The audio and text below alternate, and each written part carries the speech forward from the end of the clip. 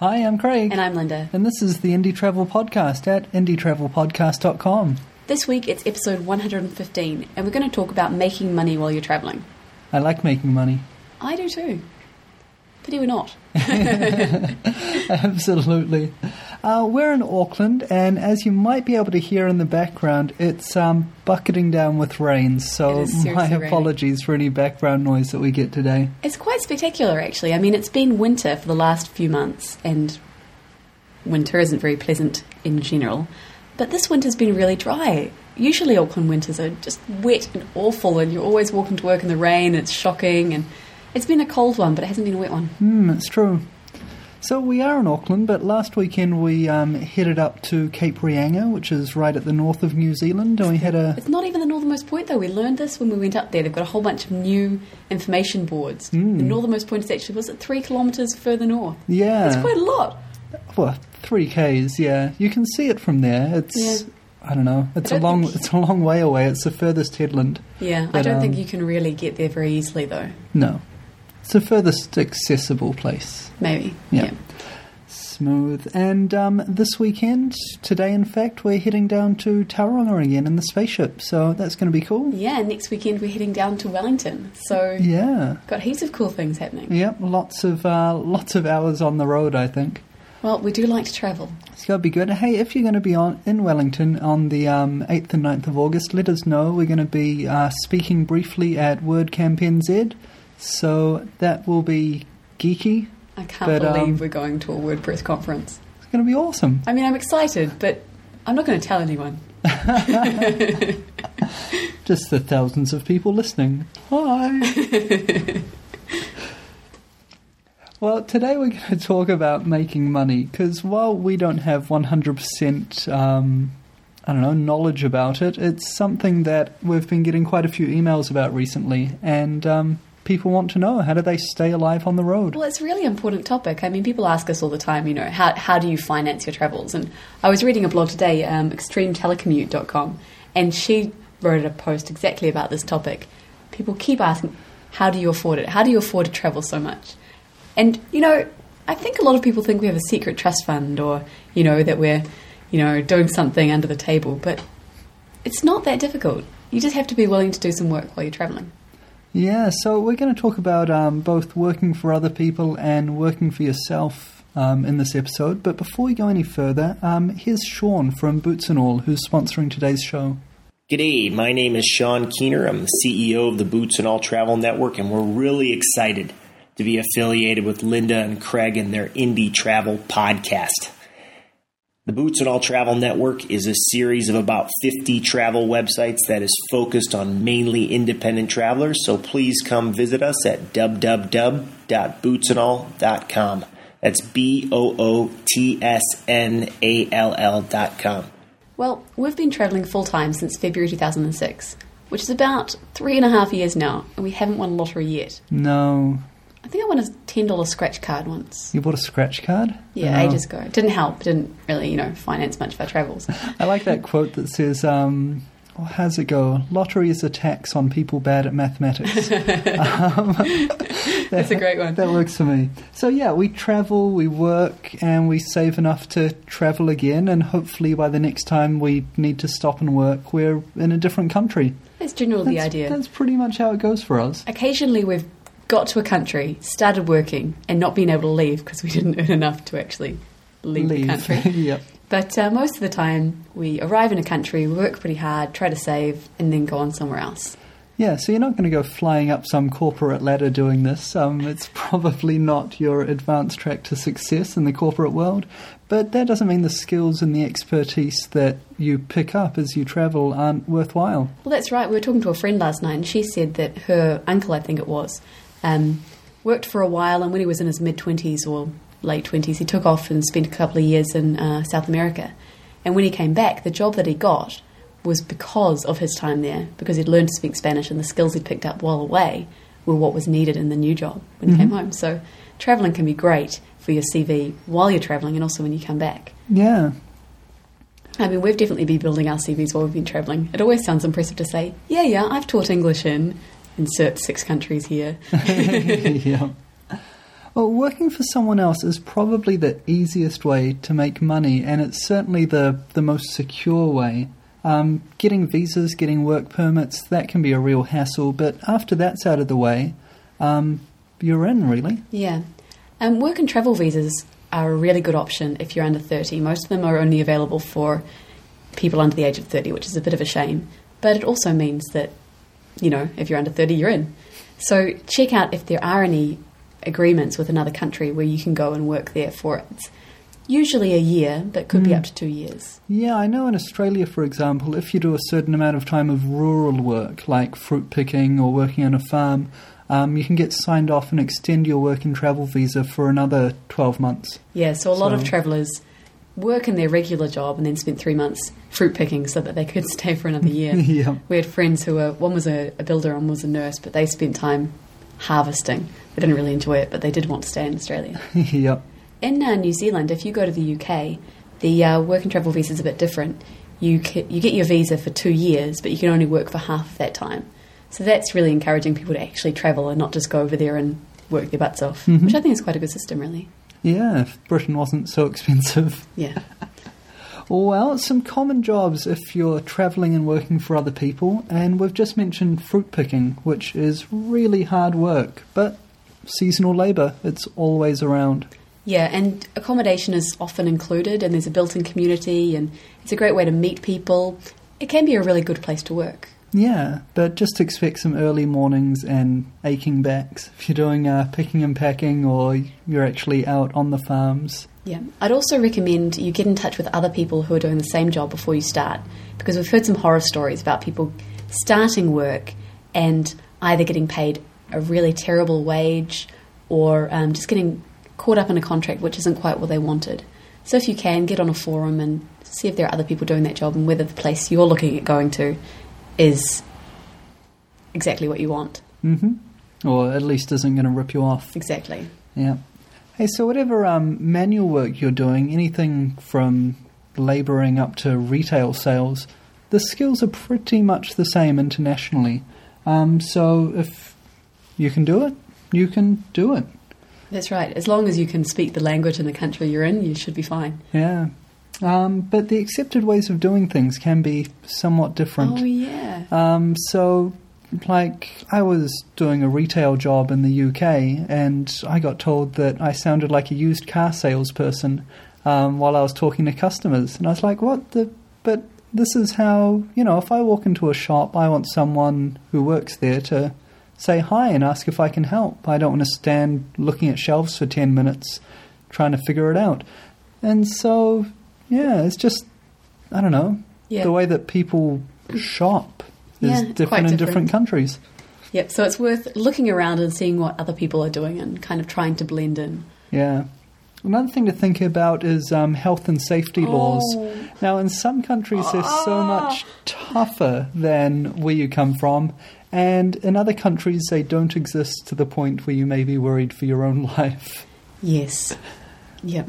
So, be aware that if you go into a country where health and safety rules are amazingly, incredibly, stupidly over the top, then you might need to pay more attention to what you're doing and following the rules, or you might get in trouble. And if you go into a country where it's not as, bureaucratic, putting it nicely, as in they don't have any rules about your health and safety, just be aware and look out for yourself a little bit more. Yeah, I'd say make sure that your travel insurance that you've picked up does cover you for working, and any accidents that you have at work. Make sure you've got legal cover as well as medical cover. That's a good point. Chucked on your insurance. So think of manual jobs: working in a hostel or working in a hotel or hospitality. Yeah, if you've worked in any of these areas, then you can probably get a job when you're travelling. Some hostels will want people just to work for their room, basically. So you might be able to ask at the desk if they need anyone to work if you're staying at this hostel. I worked in reception in Malta, and it wasn't really the best job ever. Don't think I'd do it again. No, that was hotel reception, eh? It was hotel reception. Yeah. I think it's just a good example of how things are done differently in different countries. For example, in New Zealand, it's a legal requirement that you have to have breaks, every so many hours. Not so in Malta. They can just work you to the ground and not even allow you a toilet break. That was fun. That does sound fun. Today's challenge, 12-hour shift, no toilet break. Your time starts now. If you're looking to travel with a skilled job like nursing or teaching, you're probably going to be in luck because everyone always needs nurses and teachers. That's right. And there's always temp work. So That's right. Find yourself a good local agency, get on their books, and wait for the 6 o'clock phone calls to start coming in because someone's called in sick. Yay. Yay. The trick, however, is making sure your qualifications are recognised in your destination country. Because if you show up somewhere planning to do nursing work or teaching work and they say, no, we don't recognise your qualification at all, then it might make life a bit difficult for you. That's true. And so I guess since we just talked about teaching, this is where we get to talk about teaching English to people that don't speak it. That's right. ESOL or ESL or Whatever however else you want to call it. Yeah, teaching English has been our primary way of earning money while we've been travelling. And we've spoken about it in depth a couple of times on the podcast, so you can check the archives for details on what qualifications you need and how to find jobs as an ESL teacher. Yeah, ESL teaching's a popular job for heaps of reasons, eh? I mean, it's quite flexible. Mm-hmm. You can get both short and long-term contracts. There's often quite a bit of work going, so you can pretty much walk into work on very short notice. Sometimes we've rung up and introduced ourselves on the morning and got a job offer by the afternoon before we've even been met by anyone. Yep. So with the right qualifications, a bit of experience, there's work around, it pays reasonably well, and there's no heavy lifting. That's right. And one of the most useful things I think about teaching English is that you don't need to know any other languages. So wherever you're travelling, where people want to learn English, which is most of the world, you should be able to find a job. However, you do need to be prepared to look in advance. If you're wanting a longer contract, you should definitely look a bit closer at the kind of place where you're signing up to. And some places won't hire you for short contracts. You really do have to sign up for a year or 6 months. Mm-hmm. Yeah, so another way to work and travel, and this one's a bit of a tricky one, is convince your current boss that you can be just as productive if you never step into the office. Mm-hmm. And if you can, negotiate your hours of work on either a project basis or try and cut it down, because you don't want to be doing 40 hours a week of work if you're travelling around. If you can cut it down to 20 and still have a reasonable salary and never actually have to go to the office, that's the ultimate telecommute, isn't it? Totally, you're totally in.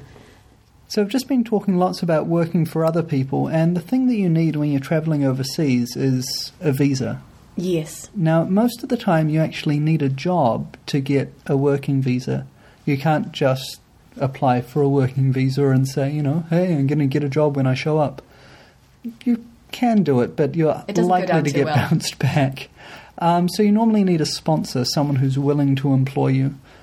Definitely get in touch with your local embassy of the countries that you're wanting to visit and just kind of sniff around and find out what's available.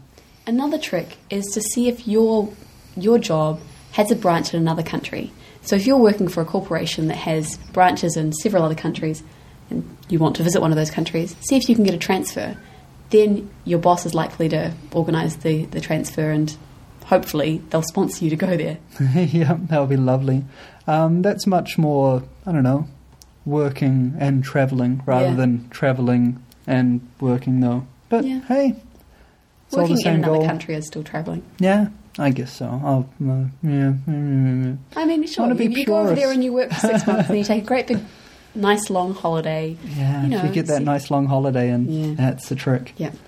Before we go on and talk about working for yourself, here's another message from Sean and our sponsors, Boots and All. G'day, this is Sean from Boots and All again, and we're at about the halfway point for today's Indie Travel Podcast. I wanted to share with you a part of Boots and All that I thought many of you would enjoy. It's called Boots and All Today. we feature 10 to 15 travel news and travel feature articles from around the web every day. Come check it out at www.bootsnall.com/today. Cheers. So, working for yourself. Well, working for yourself is one of the most desired, but also probably one of the most difficult ways to earn money as you travel. Yeah, I mean, hour for dollar, you're probably going to be better off working for someone else. Oh, definitely. Certainly in the setup time. I mean, eventually you might get to the place where you're making money hand over fist, but most people I've talked to who are working for themselves earned about 50 cents an hour, 10 cents an hour for the first several thousand hours. Several thousand hours, that sounds scary. But yeah, I mean, working for someone else is going to be less stressful and more secure. But the advantage of working for yourself, like all small businesses really, it's no different if you travel. The advantage is freedom, or at least the idea of freedom. That's right. There are a couple of hot new terms on the block: digital nomad or LIP, location independent professional. So what are they? What does that mean? Well, a digital nomad is someone who telecommutes basically, but instead of telecommuting from home, they can telecommute from anywhere, whether they're at a beach, in a cafe. They might not even have an office. Like, they might have a company of 20 people and everyone just communicates using VoIP programs, shared documents online, and, they might get together every now and again as they pass through each other's city. So they're working together, but, Okay. they're not anywhere. And what's an LIP? Well, LIP, Location Independent Professional, these are people that work for themselves, often in professional services, and location independent. Doesn't matter where they are. So where a digital nomad might be, say, a salesperson, and he has his or her city to go around and do the sales in, a location independent professional doesn't have to be in any geographical place. So they can do the same work whether they're in Thailand or Las Vegas. So what kind of work do location independent professionals and digital nomads do? Well, I was thinking about a list of some of the kind of successful small businesses and, location independent jobs that you can do. So let's have a look through them. Mm-hmm. First one for us would be travel writing. Yeah, that's kind of a big one. Yeah. So you can travel and write about it. In fact, that's not even location independent, really. It's you must travel. Otherwise, how do you do your job? Yeah. So travel writing's a tough market. It's easy to write, but it's very difficult to find someone to pay you to do it. Yes. Well, what about other writing? Well, there's other writing. I mean, most writing jobs, if you're a novelist, a poet, a screenwriter, there's often no real need to be in one place. That's right. If you're doing team writing, you can collaborate online. And so, you can just write and travel. And I suppose things like editing and proofreading is also fitting into that category. Yeah, definitely. Graphic design, as you said, editing, all that kind of creative writing stuff. Film editing, if you've got a powerful enough laptop and very, very good internet speeds, it's possible. Yeah, also other website-y stuff. One of our mates has a great website and he's just making money off it. It's gone big, and he's making money mostly off ad sales and other things like that. So that's quite a good way. He doesn't have to be anywhere. In fact, he's travelling the world trying to find somewhere to live. He says he can't quite afford to live in Britain, which is where he's from, but he can afford to live anywhere where living costs are about 80% of Britain, which is most of the world. Yeah. I don't think New Zealand quite fits in, world. but... Yeah. The trick that he did is he did a lot of work 3 years ago, and he's living off that. He wrote a very popular program, and people are still using it. He does 6 months' work and updates it every couple of years, and then picks up his suitcase and just keeps wandering around. So it's pretty awesome. Website sales, website marketing, affiliate programs, things like that. I mean, there's heaps of things you could do. Online publishing, being a virtual assistant, doing stock or property investments, if you're good at it. I mean, well, then again, you could play pool and make money off it, or and poker. Yeah, heard about people making money off poker, but I wouldn't do it. But if you're very good at it, well, no, you'd lose money at poker. I would. Someone has to. That's why I'm not doing it as a job. Yeah, absolutely. And then other kind of coaching and teaching professional services like consulting, business coaching, professional coaching. You try your hand at therapy. It's around. It's experimental, but it's around. I don't know if I'd want a virtual therapist. That doesn't really appeal to me. No. And so that kind of. There's heaps of things that you can do. Craig asked on Twitter if anyone had any ideas, and some that came up were travel agent, mortgage broker, customer services rep, collection agent, bookkeeper, project managers, medical transcriptionist, that's a good one, online trainers. There's so many options. Yeah, so thanks to @Gwen Macaulay on Twitter, who really helped me brainstorm a lot of these ideas. It was awesome. Excellent. I think all these jobs are possible because of the 24/7 global and online world of the internet. I mean, the internet makes so many things possible. Yeah, I mean, it would be very hard to be an online copy editor, for example, if there was no online. This is true. Although you could still be a location-independent copy editor. It just requires going to the post office. A lot. Now, there's lots of complications when you're working for yourself as opposed to, working for someone else that you really have to think about when you're planning and strategizing, how you're going to fund your travels as you go. Things like tax can get really complicated if you're switching countries every couple of months.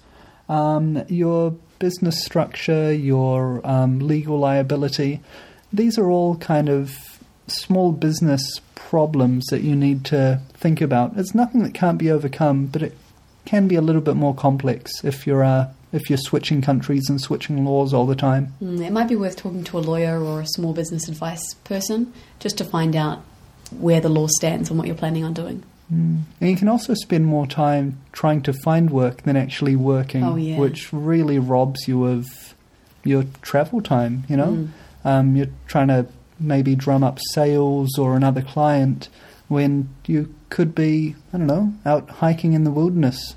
This is true. Well, before we close up the show, we'd like to thank our sponsors, Boots and All.